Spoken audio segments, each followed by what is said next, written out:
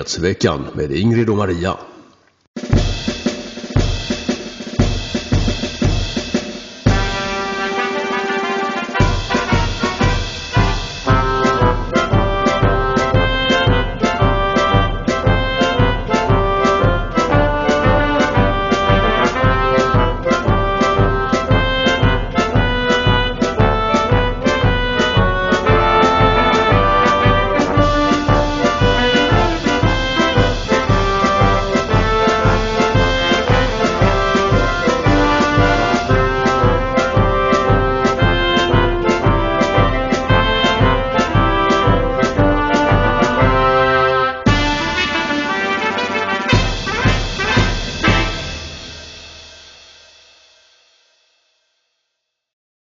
Då ska ni vara hjärtligt välkomna till ännu ett avsnitt av Nyhetsveckan som idag har nummer 147.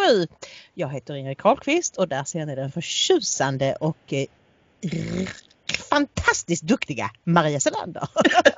Tack Ingrid, tack. Där hör ni att jag inte hade förberett det för jag kunde inte få fram rätt ord. Ja, det som föranleder denna lilla hyllning antar jag är att vi fick synpunkter på vår intervju med Toraf Alfsson som vi gjorde i onsdags. Det var någon av er som tyckte att jag ställde onödiga frågor och avbröt varpå jag förklarade att ibland måste man göra det för att styra upp så att det blir lite mer tydligt vad personen vill förmedla. Faktum är ju att ibland är det så att när man själv vet mycket om någonting som jag nu som har skrivit de här Stasi-artiklarna och det var ju det vi fokuserade på i intervjun. Att ibland tänker man då inte på att alla kanske inte vet egentligen och därför är det jättebra när vi är två stycken och har lite olika så kommer du in och liksom tar en sån grundläggande fråga. Varför var det egentligen viktigt att öppna Stasi-arkiven? Och så för vi ner det på rätt nivå igen liksom. Jo, det var precis det som var min tanke att jag skulle vara den lite dumme där som inte visste någonting därför att man måste försöka, man kan inte bara anta precis som du säger att folk vet allting. Faktum är att jag tror att det finns väldigt många människor som inte vet ett dugg om Stasi-skandalen. Men kolla gärna på vår intervju med Toralf, den blev mycket bra, mycket trevligt tycker vi. Och även Ingrids artiklar såklart i ämnet om Stasi-svenskarna. Du, vi har några plåtena sponsorer idag. Sa vi att det är Nyhetsveckan 147? Ja, just det, det så. Ja. Men däremot glömde jag rubrikerna. Det var att du för in mig på rätt spår. Fritt, villebråd. Och ni förstår ju allihop när ni ser Daniels bild att det handlar om polisen Andreas Danman som sköts till döds i Göteborg här om natten. Att poliser numera är fritt villebråd. Usch. Det tror att stora delar av Sverige har mer eller mindre legat i fosterställning i ångest sedan detta hände för att det var så gräsligt, fruktansvärt hemskt på alla sätt. Men vi ska utveckla det om en liten stund vad vi tycker om det hela. Ja, vi ska också prata om politikens Kristi, brud och det kan ni fundera på vem det är tills vi kommer dit. Och sen ska vi också prata om gaysoffor. Det visste ni inte att det fanns, men det gör det. Ja. Nu ska vi ta våra plåterna sponsorer och då är det Sivert som då för en vecka sedan skrev trevlig midsommar och glöm inte lillen och sillen. Maja-Lena skriver också glad midsommar önskar jag er tänker på Marias son. Ska du göra en kvick uppdatering hur han mår? Kvick uppdatering, han blir röntgad idag och han får, allting ser jättebra ut på röntgen. Han får behålla gipset i 3 veckor till dock. Och det är ju lite kämpigt men det går åt rätt håll så tack kära Maja-Lena för omtanken. Nils skriver håll ut, bekämpa lögnaren Annie Lööf. Nils igen. Jag tyckte att jag var lite väl snål. Han skickade. Så det blev till en platina. Han skickade. Anette S skriver sommarhälsning. Therese skriver tack tjejer för ett fantastiskt arbete. Och så har vi 3 månaders givare. Makarna B, Niklas och Magnus. Tack kära alla, ni är underbara och framförallt ni månadsgivare, ni värmer mitt hjärta extra mycket. Ni som vill stötta vårt Sverigeredande opinionsbildande arbete går med fördel in på ingridochmaria.se. Där finns det bankgiro, Swish, den fantastiska donorboxen där man kan bli månadsgivare, man kan även ge engångsbelopp och den lilla media-link-knappen. Du, nu ska vi lite kort bara nämna någonting igen om vad man ska göra med sina pengar när man har dött. Vi pratade ju i måndags om Nationella arvsfonden som är en ny sån här fond som till skillnad från Allmänna arvsfonden tänker ge pengar till svenskar i nöd. Och bara för att ge några exempel på vad Allmänna arvsfonden gör med pengarna och hur de ger sig på där det är något konstigt med testamentet. Alltså det är ju inte småsummor då, utan nu pratar vi liksom miljonbelopp. Folk som lämnar efter sig gårdar eller så. Där går de in och kämpar för att få pengarna. Och då kunde vi läsa för några år sedan i en artikel från Sveriges Radio att de fick 2 veteranbilar. Efter 7 rättegångar blev det så att Allmänna arvsfonden fick de här 2 veteranbilarna som var värda 30 miljoner kronor. Ja, och det var ju då en äldre man i Stockholm som avled 2011 utan att ha några arvingar. Och det är det ju så i Sverige att har man inte det så går pengarna till Allmänna arvsfonden per automatik. Om man inte har skrivit testament. Om man inte har skrivit något testament. Och det är också lite som vi konstaterade i förra programmet.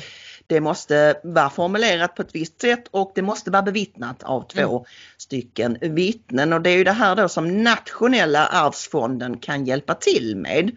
Hur man ska gå tillväga för att istället hjälpa dem och låta sin kvarlåtenskap gå till dem och deras Sverigevänliga arbete. Ja, och en annan sak som vi la länk till det är att Allmänna arvsfonden får också ta hand om de dödas guldtänder. Alltså när folk kremeras så ligger ju guldet kvar och det ger man då inte till de anhöriga utan det går direkt till Allmänna arvsfonden, vilket jag tycker är skitläskigt. Och de ger pengarna till bland annat gay-organisationer. Och varför gör de det? Vad är det som gör att de ger till HBTQ, till nyanlända, till muslimska föreningar? Jo, för det är ju regeringen som talar om vilka områden de ska prioritera. Oj. Ja, vi kunde läsa till exempel för bara någon dryg vecka sedan högsta beloppet någonsin har delats ut från Allmänna arvsfonden. Under 2020 fördelade man 799 miljoner kronor, alltså nästan 800 miljoner, till verksamhet av ideell karaktär till förmån för barn, ungdomar och personer med funktionsnedsättning, står det på regeringskansliets hemsida. Ja, det låter ju bra. Funktionsnedsatta i Sverige behöver verkligen mer hjälp, men tyvärr är det ju även en hel del tveksamma organisationer som drar nytta av detta i alla Ibn Rushd och liknande. Ja, och jag menar det verkar ju som att det är precis samma organisationer som kan söka pengar från kommunerna, från regionerna och från MUCF. Så att det är ju liksom det är en enda rundgång. Det är bara alltså de kan söka på 5-10 olika ställen medan vissa föreningar inte kan söka någonstans. Men då kommer det in pengar till Nationella arvsfonden så är deras tanke att de ska dela ut varenda krona som kommer in. Här ska inte bli några styrelsearvoden eller löner och så. Ja. Nej. Gå in på nationellaarvsfonden.se och läs mer om deras arbete. En kort uppföljning om det här med stenkastningen mot danska bilar på E65 som går mellan Malmö och Ystad. Och vad gör danskarna där? Jo, de kör till Ystad för att ta katamaranen över till Bornholm där många av dem har sommarstugor. Och så står det dårar och kastar sten från de här motorvägsbroarna mot just danska bilar. Alltså tydligen vad jag förstår, Ingrid, så är det så att det är inte ens broar det handlar om i det här fallet, för det finns inga broar på den sträckan där lagen, utan de ligger i dikena, tror man, och kastar sten. Ja, det kan ju kvitta, det är ju precis lika livsfarligt vilket som. Och vi berättade för något tag sedan om en dansk man som hade blivit blind på ena ögat, bland annat av sån här stenkastning. Men hur reagerar då svenska regeringen, som ju fick en skarp tillsägelse av den danska statsministern Mette Frederiksen för ett tag sedan om att ta tag i det här? Har det hänt något? Jag har inte sett någonting. Jag har inte sett att något har hänt. Men däremot så har Sveriges Television, eller Statstelevisionen som Samnytt kallar dem för, de har ju ryckt ut här för att rädda regeringen. Och de har ringt upp en psykolog som heter Per Jonsson, och han framför en teori om att de kastar sten för att de är arga på danskar.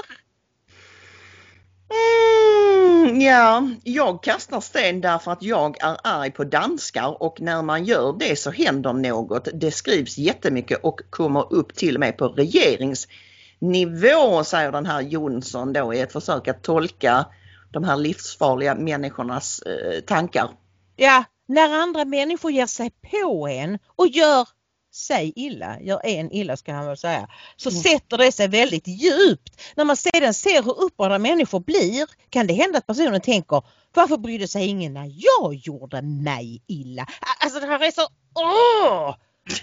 Ja, men det är ju så Sveriges Television gör hela tiden. Varenda gång det är någon som begår fruktansvärda brott som ingen borde göra något annat än att fördöma. Då är de där och lite Dan Eliasson, du vet.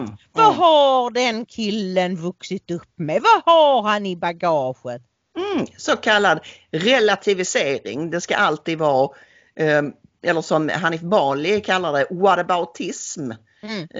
Det är också en del av det här fenomenet. Man ska alltid hålla på å ena sidan och andra sidan, och överhuvudtaget så märker jag att det är jag märker det på en del anhöriga. Det är en grej som många svenskar excellerar i. Att man kan aldrig säga att det här är fel, det här är dåligt, den sidan har fel eller har gjort något dumt. Utan det är så, fast man måste tänka på att andra sidan är de så mycket bättre, de är si och så. Även då, precis som du säger, när det gäller så här med grova brott där det inte borde finnas något om och men mer än att säga, herregud, vad är det för vansinniga människor som håller på med det här? Vi måste ta tag i det omgående. Ja, precis. Vi får väl se nu hur det går efter den här mördade polisen, om de nyktrar till och de får sig en käftsmäll. Vi får se, jag har ingen större tro på att de överhuvudtaget kan göra någonting vettigt. Nej, jag tror tyvärr inte det, men ja, vi får väl se. Det kanske blir, danska polisen kanske går in och utreder det själva, fast får de inte i Sverige, eller? Nej. De brukar ju annars vara mycket bättre, betydligt bättre på att hitta brottslingar än vad svenska polisen är. Men vi lämnar det där här så länge och går in och sätter oss i gaysoffan. Ja, det gör vi. Det är ju då IKEA som har kommit ut med en rad soffor. I Kanada har man lanserat detta. Och de sofforna symboliserar var sin sexuell avvikelse. Särskilt i ögonfallande är kanske den bisexuella soffan. En grotesk skapelse med handflator som sträcker sig runt möbeln och texten när du går från eller till. Och så tror ingen på dig. Nej, det fattar jag inte riktigt. Men... Det är väldigt mystiskt. Och det här budskapet har väckt en del kritik, eller hela företeelsen har väckt kritik, blandade reaktioner, säger CNN. Men jag tar allting de säger med en stor nypa salt. Nej, det som är konstigt med den här bisexuella soffan är att den är så creepy. Ja. Alltså den ser läskig ut, som någon slags skräckfilmsgrej med alla de här händerna och ja, och fula färger, lila och rosa, och ingen tror dig. Alltså det är helt bisarrt. Och då när vi bestämde oss för att lägga in den här, så kom du på att IKEA har ju länge varit bland de företag som har gått i bräschen för att vända sig till just gaykretsen. Precis, och det är nog ingen tillfällighet att de gör det här nu, för redan 1994 så gjorde man en reklamspot som ansågs banbrytande på den tiden. Huvudpersonerna var nämligen ett homosexuellt par, 2 killar, och de var inte allra först, men de var bland de första. Nu är det ju vardagsmat med gayfolk i reklamfilmer och alla möjliga människor, men det var inte så då. Jag tänkte vi skulle ta en liten kik på den här korta reklamsnutten. Amerikanska reklamsnutten. Mm.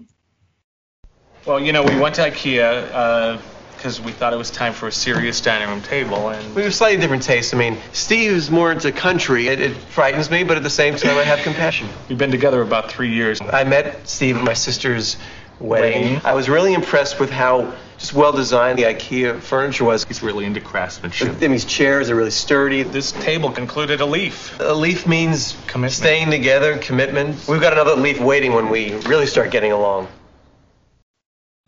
Och då konstaterade du att även Absolut Vodka, som är ett annat svenskt företag, eller det var franska nu för tiden, var också tidigt ute med gay-reklam. Ja, absolut. Och så sa jag då någonting, men vad ska hela tiden Sverige ligga i framkant i detta? Vad är grejen? Och vad sa du då? Ja, men jag tror att dels är grejen, det var inte det första jag sa, men dels är grejen att svenska företag vill profilera sig som lite edgy och lite annorlunda, sticka ut lite. Det kanske i någon mån sammanfaller med amerikanernas uppfattning om svenskar som väldigt, väldigt frigjorda. Du vet, de tror att vi springer runt nakna hela tiden och sådär. Och det går ju långt tillbaka i tiden, men sen är det ju naturligtvis så också att de vill tjäna pengar och genom olika marknadsundersökningar så komma fram till någon gång på 80-talet där någonstans att det var väldigt viktigt att nå gay-publiken, gay-konsumenterna, för att dels ansågs de köpstarka och dels så kanske framförallt homosexuella män då ansågs vara väldigt inflytelserika i vilka trender som skapas. Detta var ju väldigt viktigt när Absolut Vodka marknadsfördes i USA, att man fick ut den här vodkan på gayklubbarna så att det blev inne där först, sen blev det inne bland heterosexuella. Ja. Och den kampanjen, jag vet du kommer att komma med invändningar här nu, men den kampanjen var väldigt framgångsrik. Ja. Jo, men jag betvivlar inte att de har tjänat pengar på det. Men jag har lite svårt, och alltid haft lite svårt för det här. Varför skulle just gaygruppen vara köpstark? Det är väl ett genomsnitt av människor liksom. Men jag kan tänka mig att på den tiden det var mer, att det inte var comilfå, att man egentligen inte skulle komma ut ur garderoben. Då var det ju verkligen edgy att liksom ta fram den här gruppen. Men nu, alltså det är väl ingen som höjer på ett ögonbryn för att någon är gay. Så jag menar, då var det kanske de här modeskaparna och de som liksom struntade i vad alla andra tyckte om dem, för det tillhör deras grej att de var då öppet gay. Men nu undrar jag om man verkligen, alltså jag kan till nöds gå med på att en gång i tiden var det en trendsättande och till viss del köpstark grupp. Men nu tror jag inte det. Nu tror jag mer att det är liksom det här politiskt korrekta. Det kan ju mycket väl vara att det har övergått i det, men jag vet att jag har läst en hel del om detta, hur man tänkte på 80-90-talet där när det inte var lika accepterat att vara gay som det är nu, att det var så man tänkte. Och naturligtvis så var ju företagens, de sket väl i gayfolk egentligen. Det handlar om att tjäna pengar och någon kom smart på att gayklubbarna, där är det många trender som startar, både vad det gäller vad man dricker, hur man klär sig, danser, du vet, Vogue och alltså, tänk alla sådana saker, allt det kommer från gay-världen. Men det må vara hur det vill med det nu för tiden. Nu för tiden är det mycket möjligt att det bara är ett utslag av wokeness. Men som sagt, vad som är intressant med de här sofforna, för att bara knyta ihop det är att vad jag förstår så är en hel del gayfolk som tycker att men vad är det här? Alltså, och tycker att sofforna är läskiga på olika sätt. Och jag förstår heller inte, alltså det är ju nu under Pride-månaden så har det varit alla handa sådana här olika grejer, alltså jippon då. Jag såg att Douglas Murray, vår vän som ju är gay, skrev att varför är detta nödvändigt? Och var det någon sån idiotgrej liksom att speciellt kaffe för gayfolk eller någonting. Varför det? Ja. Alltså, kan det vara så att de har blivit lite för mainstream och tycker inte det är roligt? Det vet vi ju att inom gayvärlden finns det ju, det är ju inte alla som tycker det är så bra att det har blivit mainstream. Nej.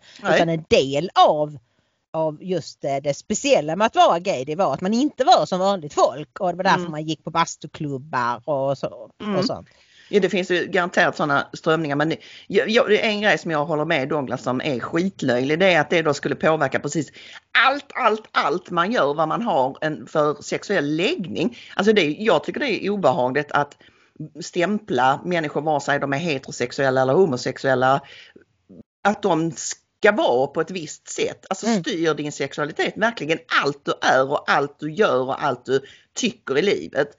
Nej, det gör det givetvis inte, men de där vänsterextremisterna vill att det ska vara så. Så därför har det blivit så. Nu går vi över på Sprutnytt som det heter numera hos oss i den här ständiga uppdateringen om vad som händer med de så kallade vaccinerna. Och vi vill börja med att visa ett klipp. Det är Sverigebilden som har varit ute och pratat med ungdomar. För från och med nu så är det ju tillåtet för 16-åringar och det uppmuntras att de ska ta sprutan. Då var han ute och frågade tonåringar om de ville ta sprutan eller inte. Ska du börja? Ja, jag vill jättegärna vaccinera mig. Det är något jag har väntat på ganska länge. Främst för andra i familjen, äldre släktingar och sånt, och att jag vill gärna resa igen. Vad säger du?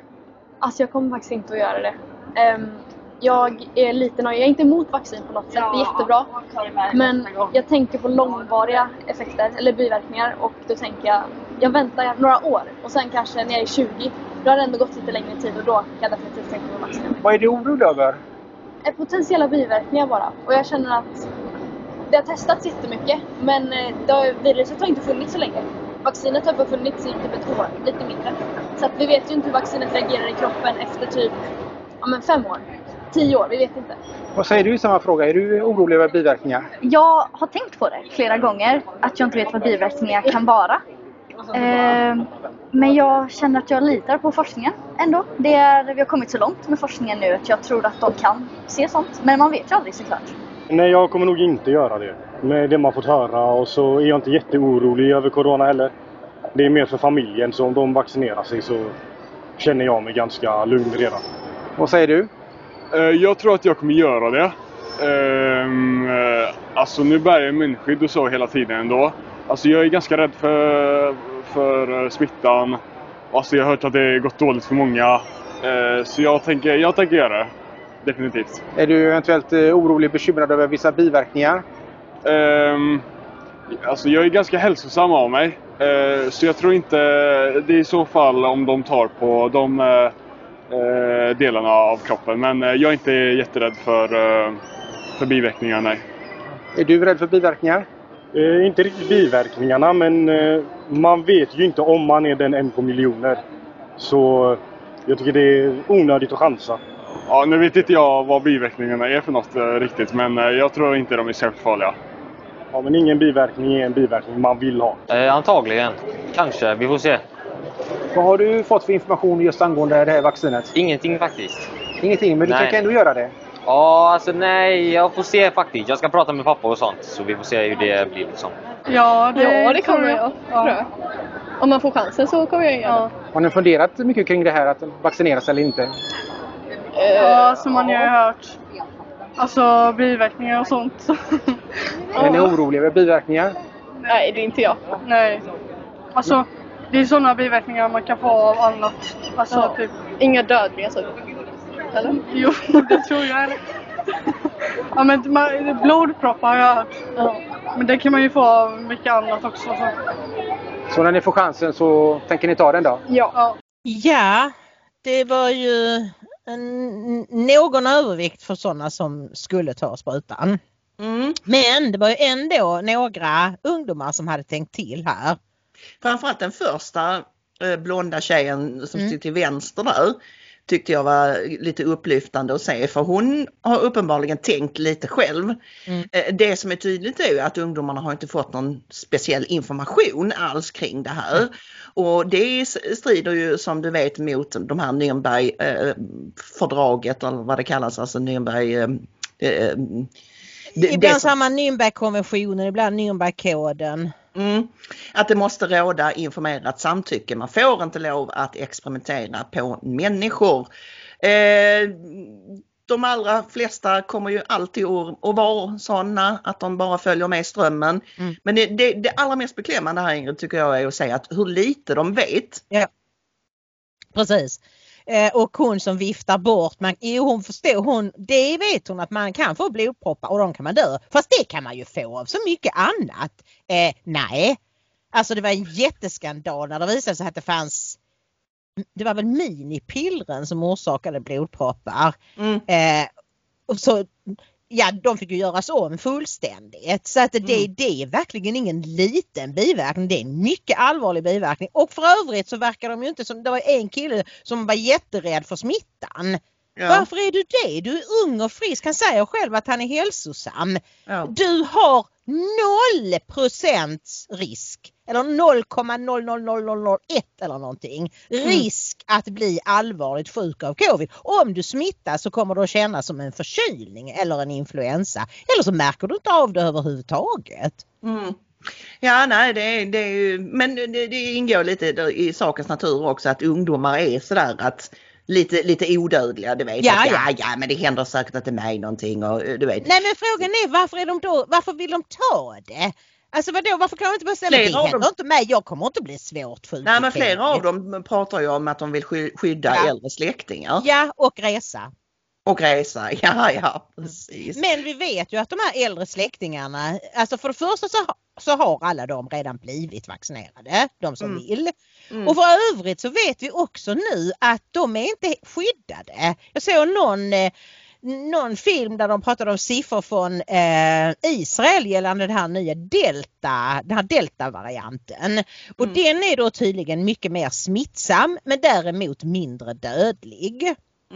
Men det framställs ju som att den är jättesmittsam och jättedödlig. Men då var det några som hade dött i Israel. Och då var alltså jag tror det var så här 19 vaccinerade och 23 ovaccinerade hade dött i delta-varianten. Så det är ju nästan lika mycket. Så att du blir inte skyddad för att du vaccinerar dig. Det enda fördelen det är att du får resa. Är det värt att offra sitt liv för? Ja, tydligen. För många. Det verkar så. Jag fick ett jublande budskap från en släkting i morse som skrev att nu har vi covid-passen klara. Ja, grattis skrev jag väldigt avmätt. Men Sture Blomberg, läkare, han har pratat mycket om det här i webb-tv, bland annat just det här med att nya mutationer och huruvida vaccinerna skyddar mot dem och så vidare. Och vi kanske, om vi nu ska behålla Sprutnytt i dagens program på YouTube, så kanske vi inte ska gå djupare in på det utan mer säga kolla show notes här under. Där ligger alla länkar som vanligt. Gå in och kolla vad Sture Blomberg säger på webb-tv. Ja, det är väldigt intressant. För det kan till och med vara så att det är värre att vara vaccinerad. Men nu pratar vi inte mer om det, utan nu ska vi istället gå över på de som har vaccinerat sig och råkat väldigt illa ut. Och jag undrar vad de här ungdomarna skulle säga om de fick se det här klippet med tandhygienisten Kristi som berättade om de fruktansvärda biverkningar hon har fått. Och varför gjorde hon det? Var äger detta rum, Maria? Jo, det är en presskonferens i regi av Wisconsin-senatorn Ron Johnson. En del senatorer har ju engagerat sig i det här med biverkningar och att lyfta fram vittnesmål då från folk som har råkat ut, och de har fått alltså lämna sina vittna om det här som de har varit med om. Så det här är från den presskonferens som hölls i samband med att Kristi och ett antal andra människor berättade om vad de hade råkat ut för. Och jag ska säga det innan, för det första vill jag tacka vår kära månadsgivare och vän Lasse B för tipset. Det var han som skickade länken, och så ska jag också säga att hon inleder sitt vittnesmål och klippte bort det med att säga: jag är för vaccin och jag är för vetenskap givetvis. Jag är tandhygienist och jag jobbar liksom själv inom vården, och jag skulle aldrig liksom säga att det som fenomen var dåligt eller så här, men det här är ju något helt annat det jag har råkat ut för. Ja, och så får jag bara klämma in där att det är just på grund av att hon är så positiv som hon aldrig ens ifrågasatte utan tog sprutorna så fort hon kunde. In January, my life changed drastically. Immediately after the injection, I felt an odd tingling type dripping sensation in my arm. I had immediate heart palpitations and a feeling as if I was going to pass out. I'm so sorry. And my blood pressure reading was so high that I don't know how I didn't have a stroke. I cannot quote what it was, but as a hygienist, I take blood pressure readings on my patients before I treat them, my adult patients. And it was so high that I was scared in that moment that something was happening to me. I did eventually stabilize. They monitored me for the 15 minutes and then an extra 30 minutes after. And I did stabilize, so they went on ahead and sent me home. When I got home, I felt a little, woozy, a little dizzy. The next couple of days, I just had a headache and just kind of that feeling of unwell. All of the things that I had signed up for to get the vaccine. But it was 3 days later that my symptoms increased and accelerated. I had a sharp stabbing pain in my scapula area that was just this intermittent, like a knife stabbing pain. I had tingling and numbness throughout my body. It ran down both my arms. I also still had the heart palpitations. I had these internal vibrations. And the only way I can explain the internal vibrations is it feels like you have this little electric shock running through your body. Like you're stuck in a vibrating chair, like glued into it, and it never stops. I have tremors in my hands, which has made me leery if I'll ever be able to practice as a hygienist again.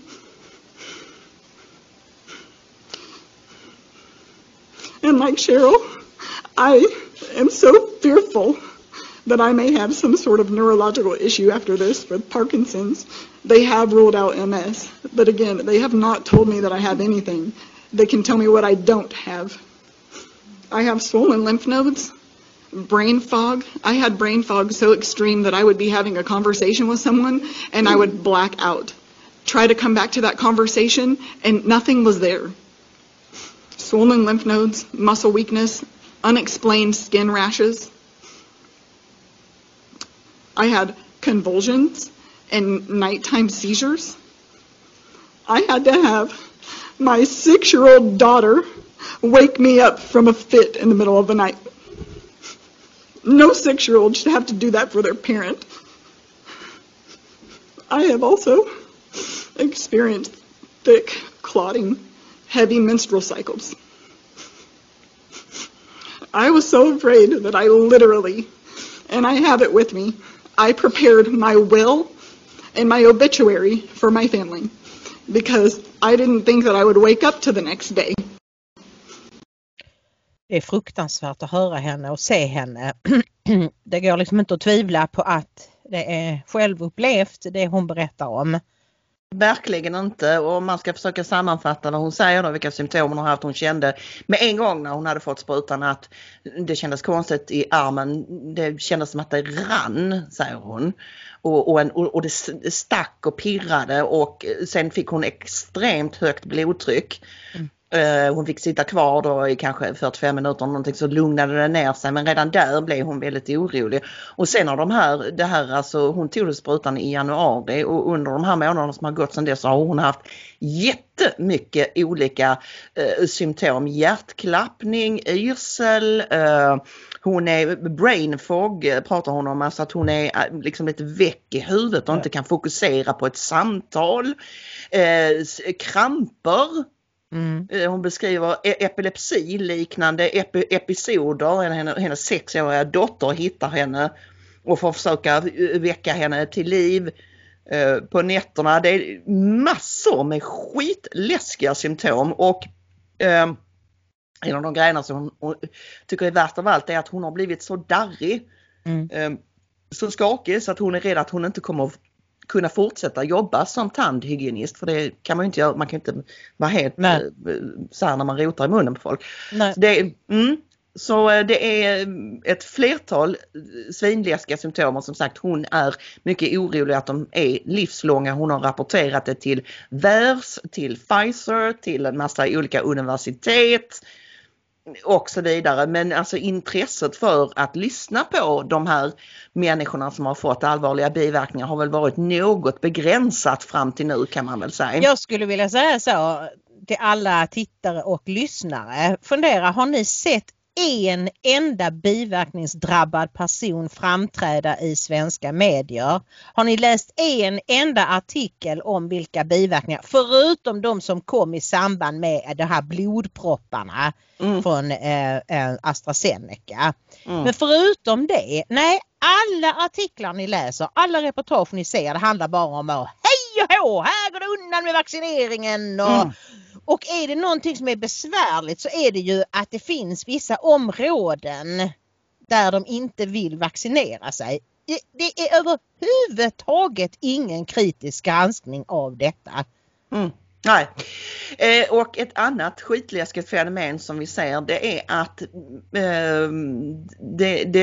det dyker upp fler och fler poster på sociala medier där folk berättar, folk som inte har vaccinerat sig och folk som inte vill vaccinera sig blir utsatta för rena trakasserier och utfrysning och extrem aggression från vad de trodde var vänner och bekanta. Vi ser en kvinna till exempel på Twitter som skriver att en vän som hon har haft i 20 år har just sagt att hon får inte komma på hennes bröllop för att hon inte har vaccinerat sig. Det kommer att vara äldre gäster och så vidare. Ja, och det här kommer att bli värre och värre, för att jag menar ju att det här har inte bara att göra med att de vaccinerade tror sig stå över de ovaccinerade, utan någonstans så kanske de också drabbas av det här, gisses vad har jag gjort, och här gäller det att hålla uppe fasaden till varje pris, och det kan slå över i hat mot dem som inte har utsatt sig för risken. Alltså de blir då som en styggelse för dem själva, för att det påminner dem om att jag hade inte heller behövt vara vaccinerad, om de nu får tankar på att det kanske kan vara farligt. En Twitter-bekant skrev häromdagen att hennes pappa som har spelat i ett band i 30 år har nu blivit utkickad ur det här bandet. Jag lägger ingen dump därför att hon har tagit bort tweeten sen, så jag respekterar att hon inte vill att den sprids mer. Därför anledningen till att hon skrev det här var att, men herregud, varför är folk så aggressiva? Min pappa har blivit utesluten av bandet. Han har fått höra, som sagt, hans egen bror spelar det här bandet. Han har fått höra att alltså bara blivit översköljd av aggression för att han inte vill vaccinera sig, vad är det frågan om? Och då händer just det i den här Twitter-tråden som hon skriver om, att folk är vansinnigt aggressiva och börjar skrika och gapa på henne. Och då skrev hon att sen att nu har jag tagit bort den tweeten för det illustrerade precis det här fenomenet som jag inte kan med, och jag vill inte bidra till den här polariseringen ännu mer. Men det man måste fråga sig är, varför? Var kommer den här aggressionen ifrån? Alltså alla vet nog vad du och jag, vår inställning till att vaccinera sig är att vi vill inte göra det. Men skulle vi någonsin drömma om att vara aggressiva mot våra vänner och bekanta som har vaccinerat sig? Alltså tanken Nej, men självklart inte, men det var ju det jag sa alldeles nyss, att vi kan ju mer beklaga dem och vi är oroliga för dem och så, men de ser på oss och tänker, det är kanske de som kommer att överleva, och jag har varit så korkad att jag har utsatt mig för någonting som är potentiellt livsfarligt. Därav aggressionen, tror jag. Men du, vi har redan dragit över tiden här nu, tror jag, alltså i vårt schema. Så jag vill bara tipsa om att vi har lagt en länk till Russell Brand som gör en mycket intressant video om hur den här ilskan som far över jorden just nu. Och för er som är intresserade av det här med magnetism, ni vet, ni har alla sett videor på magneter som fastnar på armen på de vaccinerade. Hon går igenom vad det kan handla om, och hon visar Amazing Polly. Ja, hon visar ju hur forskningen redan för 15 år sedan eller någonting sånt, då talade de vitt och brett om den här magnetiska nanovetenskapen de höll på med, och då hymlade de inte med det minsann. Så jag vill bara tipsa om den. Länkar i videons beskrivning som vanligt.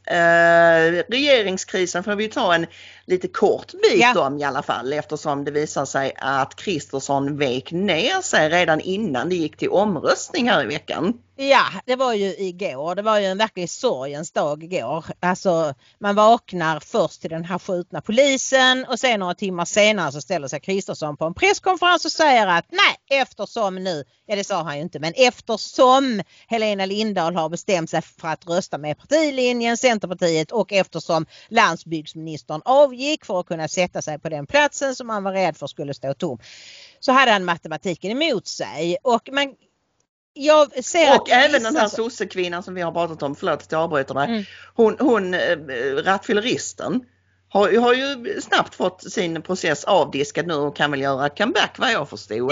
Det kan hon ju inte, för att nu har ju landsbygdsministern återtagit sin plats, så att nu har hon ingen riksdagsplats längre. Ja. Var det samma plats? Okej, ja. Det var ju därför landsbygdsministern men hur som helst, man kan säga att det var kanske klokt av honom. Det hade kanske varit ett svaghetstecken att bli nedröstad direkt. Man kan också säga att det är verkligen någonting att ta fight för man vet ju inte. Någon ledamot kunde ha fått kräksjuka på morgonen, fastnat i en hiss eller vad som helst. Att han kanske borde ha tagit chansen. Å andra sidan, om jag får vara lite djävulens advokat, så kanske det är så att han har fått signaler om att det finns en del liberaler som är lite sådär, hur kommer de att rösta? De har ju problem inom liberalerna med vänsternissar, eller vad vi nu ska kalla dem, ultraliberaler som tror att Jimmie Åkesson är satan.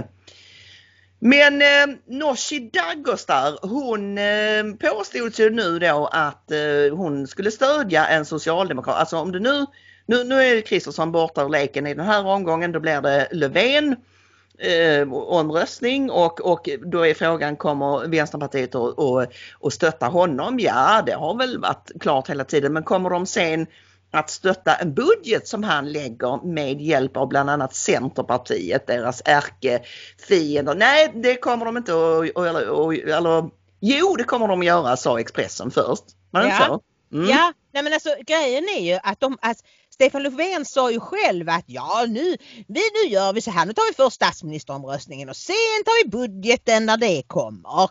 Och då gick Expressen ut med att bara för att Nooshi Dadgostar sa vi ska rösta på Löfven, att hon därmed också hade accepterat att rösta igenom budgeten när det kommer. Men jag råkade för en gångs skull sitta och titta på Morgonstudion i morse, och då såg jag Nooshi Dadgostar säga något helt annat, och det ska vi kolla på. Den andra frågan som du också nämnde lite, det är ju det här med budgeten. Och det handlar ju om Liberalerna i mångt och mycket. Under den här tiden så har ju Liberalerna varit med, och då har de haft majoritet för sin budget. Nu har ju de verkat byta lag, om man får säga så. Mycket handlar om Centern och huruvida de vill vara med på tåget, Löfvens tåg. Och där är ju problemet att de inte vill budgetförhandla eller regeringssamverka med er. Hur ska det lösas, detta?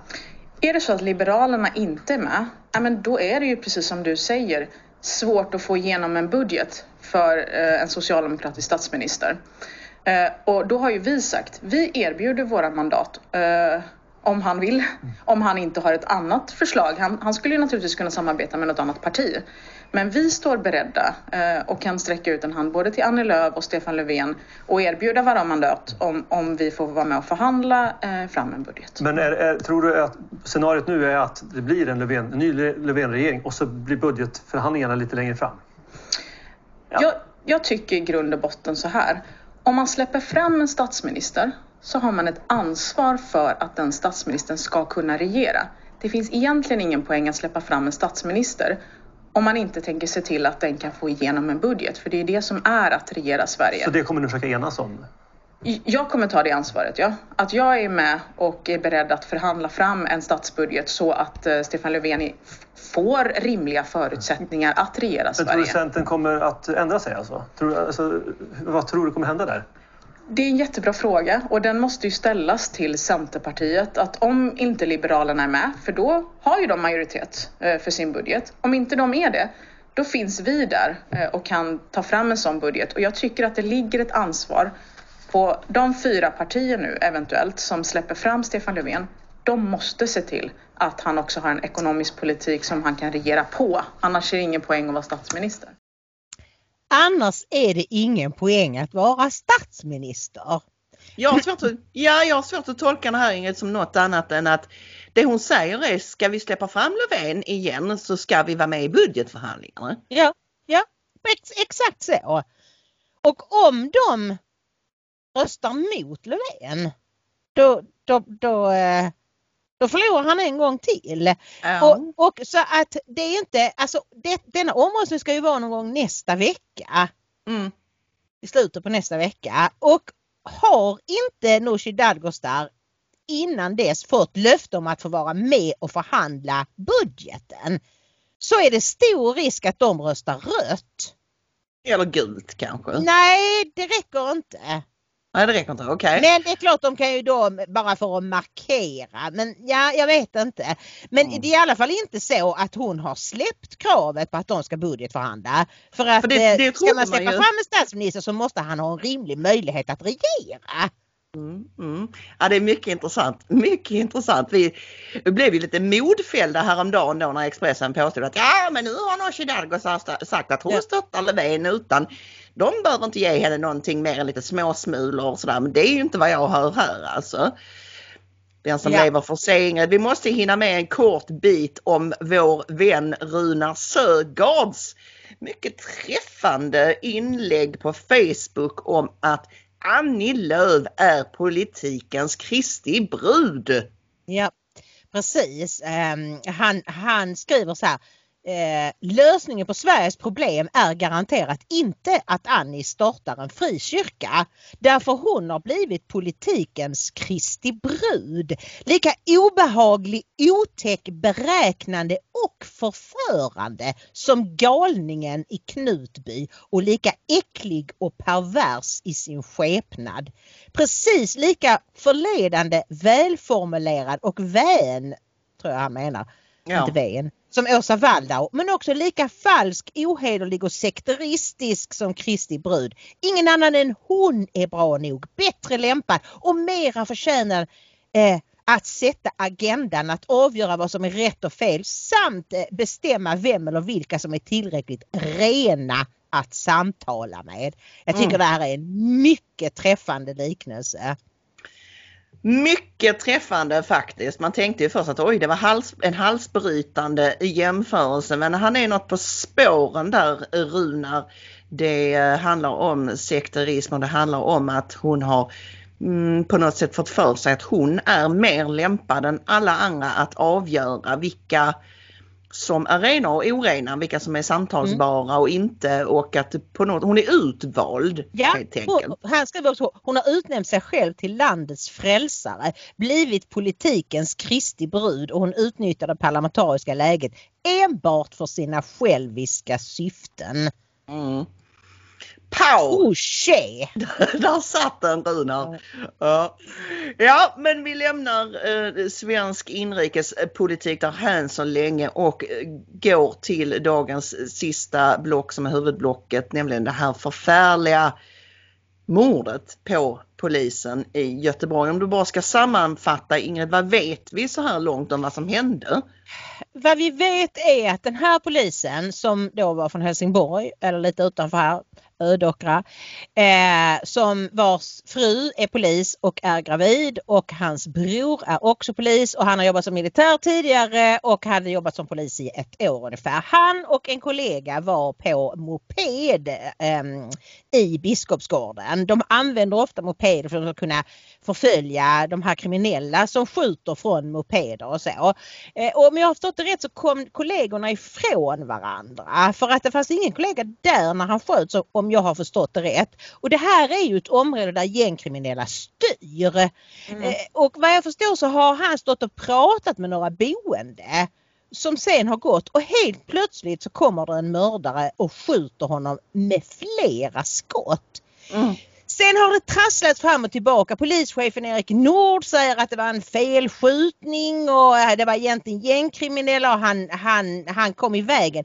Men det senaste jag läste var att det fanns gängkriminella där som såg en mörkhyad person med coronamask och ansiktsmask och som jagade andra gängkriminella. Och de flydde då. Och sen verkar det som att han bestämde sig för att istället skjuta polisen för att ha skjutit någon, för att ha mördat någon. Det är den bild jag har fått av det just nu. En person som är oss bekant har ringt upp den mördade polisen Andreas Danmans pappa, Per Danman, för att höra hans tagning om det inträffade, och så här lät det.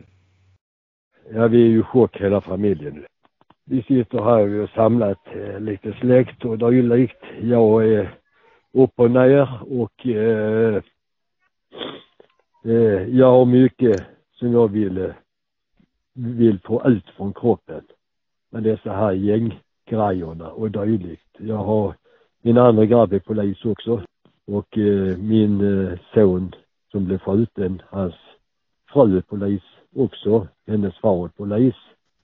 Jag har själv tänkt på och skjut detta i tidningar och sånt, för hela svenska samhället är i kaos. Och nu var det min grabb som råkar hamna i kaoset. Det snällaste fina människa. Ja, men jag vill fram mitt budskap också. Jag har ju andra tankar här i hjärnan också, att vara lite stiftelse och hjälpa min grabbs sambo. Han skulle bli fassa. De skulle bygga hus. Vi hade hjälpt dem alltid.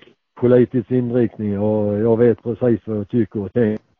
Man får vara försiktig med det också, så här vad man tycker och tänker idag.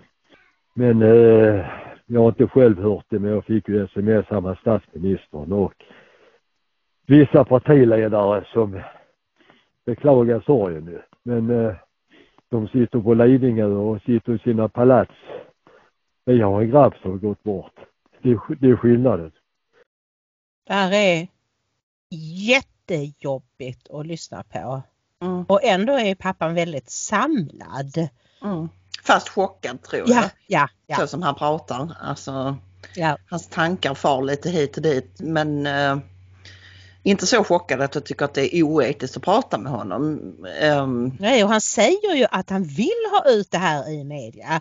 Och det här är ju gjort av Nya Riks, som är en liten alternativ mediesajt.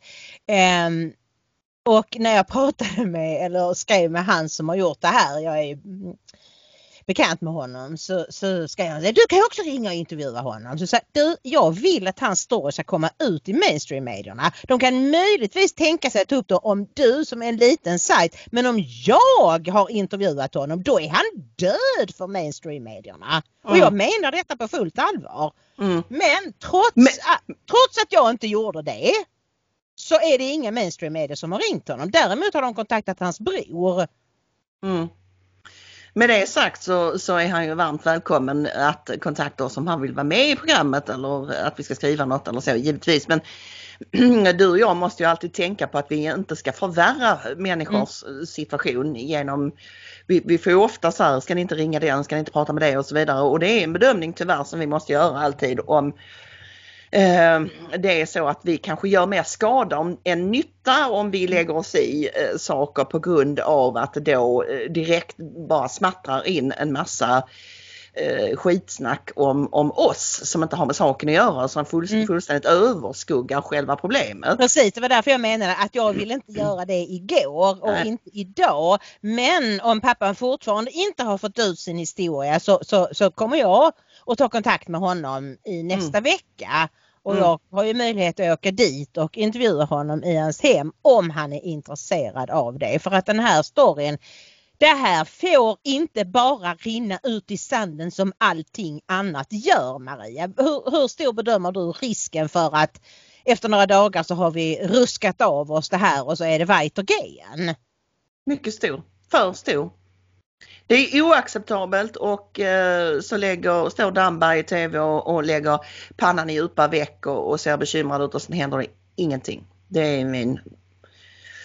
är min liksom, det är så jag extrapolerar från tidigare händelser. Den sittande regeringen är ju experter i att inte göra någonting alls. Jag vet, och det som bekymrar mig det är att jag inte har sett varken från Ulf Kristersson, Ebba Busch eller Jimmy Åkesson alltså har tagit i från tårna och sagt nu får det vara slut. Vi måste ha återvandring. Klanerna måste rökas ut från dessa områden som ju i själva verket är små kalifat, Maria. Jo, jag vet det. Och polisen är deras fiende. Jag tror att anledningen till att de inte gör det är att de vet att om någon av de tre skulle göra det så skulle de genast bli attackerade för att de försöker plocka politiska poäng på en tragisk händelse. Och vi har ju sett att de vänsterblivna har varit ute och vevat, var snabbt ute och vevade på Twitter bland annat att det här var ju liksom, ja men folk dör ju på jobbet lite då och då. Det händer ju, de behandlar det mer som en arbetsplatsolycka. Vilket bland annat Gudmundsson har skrivit om och man tolkar inte situationen på ett korrekt sätt, men jag tror att vad det gäller Ebba Busch, Ulf Kristersson och Jimmy Åkesson så tänker de bara jag skulle bli mosad om jag gick fram nu och för tufft. Jag tror att det är så enkelt att det handlar om det. Det handlar inte om att de inte vill göra någonting, men det är också det att de är bakbundna alla tre. I det parlamentariska läge vi har. Ja visst, de kan väl motionera i riksdagen visserligen, men alltså... Ja, men alltså, nej men jag menar att de kanske låter gå några dagar då, men sen måste det bästa vore om de hade kallat till en gemensam presskonferens där de sa om vi får tillträda, antingen nu om det blir ett extraval, vilket ser rätt så risigt ut nu, men det är ju fortfarande möjligt att de här sakerna vill vi ha. Därför att Damberg, Löfven och alla de står ju bara och säger att det är oacceptabelt och hur ska de lösa det? Jo, men det kommer mer poliser nu. Det räcker inte. Det är bra att det kommer fler poliser, men det räcker inte. Det är fullständigt, det är som en piss i Mississippi, ursäkta, men alltså det som behövs är att röka ut de här klanerna från förorterna. Och då måste man också vara beredd att utvisa dem och ta medborgarskapen ifrån dem. Det är liksom verkligen hårdhandskar. Nu kollade jag av säkerhets skull så det inte har hänt någonting och det finns alltså en gripen person. Oj. I Expressen står nu att det är en 17-åring som tidigare dömts för mordförsök på en person som kopplas till gängkonflikten i Biskopsgården. Offret från spårvagnen satt i onsdags kväll på en bänk i närheten av korsningen där polismannen sköts till döds. När han såg en maskerad man närma sig flydde han och då sköts istället polismannen till döds. Det var ju så som jag trodde. Och nu har den här 17-åringen gripits misstänkt för mordet på polisman. Det betyder inte att det är löst, men det var ju ändå en välgärning att någon faktiskt har gripits. Ja, och samtidigt så beklämmande. Den gripne är en 17-åring som tidigare dömts för mordförsök, Ingrid. Alltså finn 5 fel i den meningen. Ja. En 17-åring som tidigare dömts för mordförsök. För det första 17 år och har redan försökt mörda någon. Och har redan suttit av det straffet ja, då, eller? Ja, ut och springa på gator och torg och så vidare och så vidare. Man kan bli tokig för mindre alltså. Men okej, visst bra med ett gripande så här snabbt. Och är det ska man säga någonting, är det något tillfälle då svenska polisen lägger manken till så är det väl när en kollega har blivit skjuten såklart. Jag såg ganska många poliser som skrev på Twitter igår att de hade avbrutit sin semester och bla bla bla för att hjälpa till på olika sätt och du vet. Så att, ja visst, jag var nog hoppfull redan initialt att de skulle hitta den skyldige. Det tänkte jag nog. Men alltså det löser ju inte det övergripande större problemet. Nej, precis. Det är väldigt bra om någon kan gripas och dömas till så långt straff det bara går. Men det är ju bara en i ett helt hav av människor.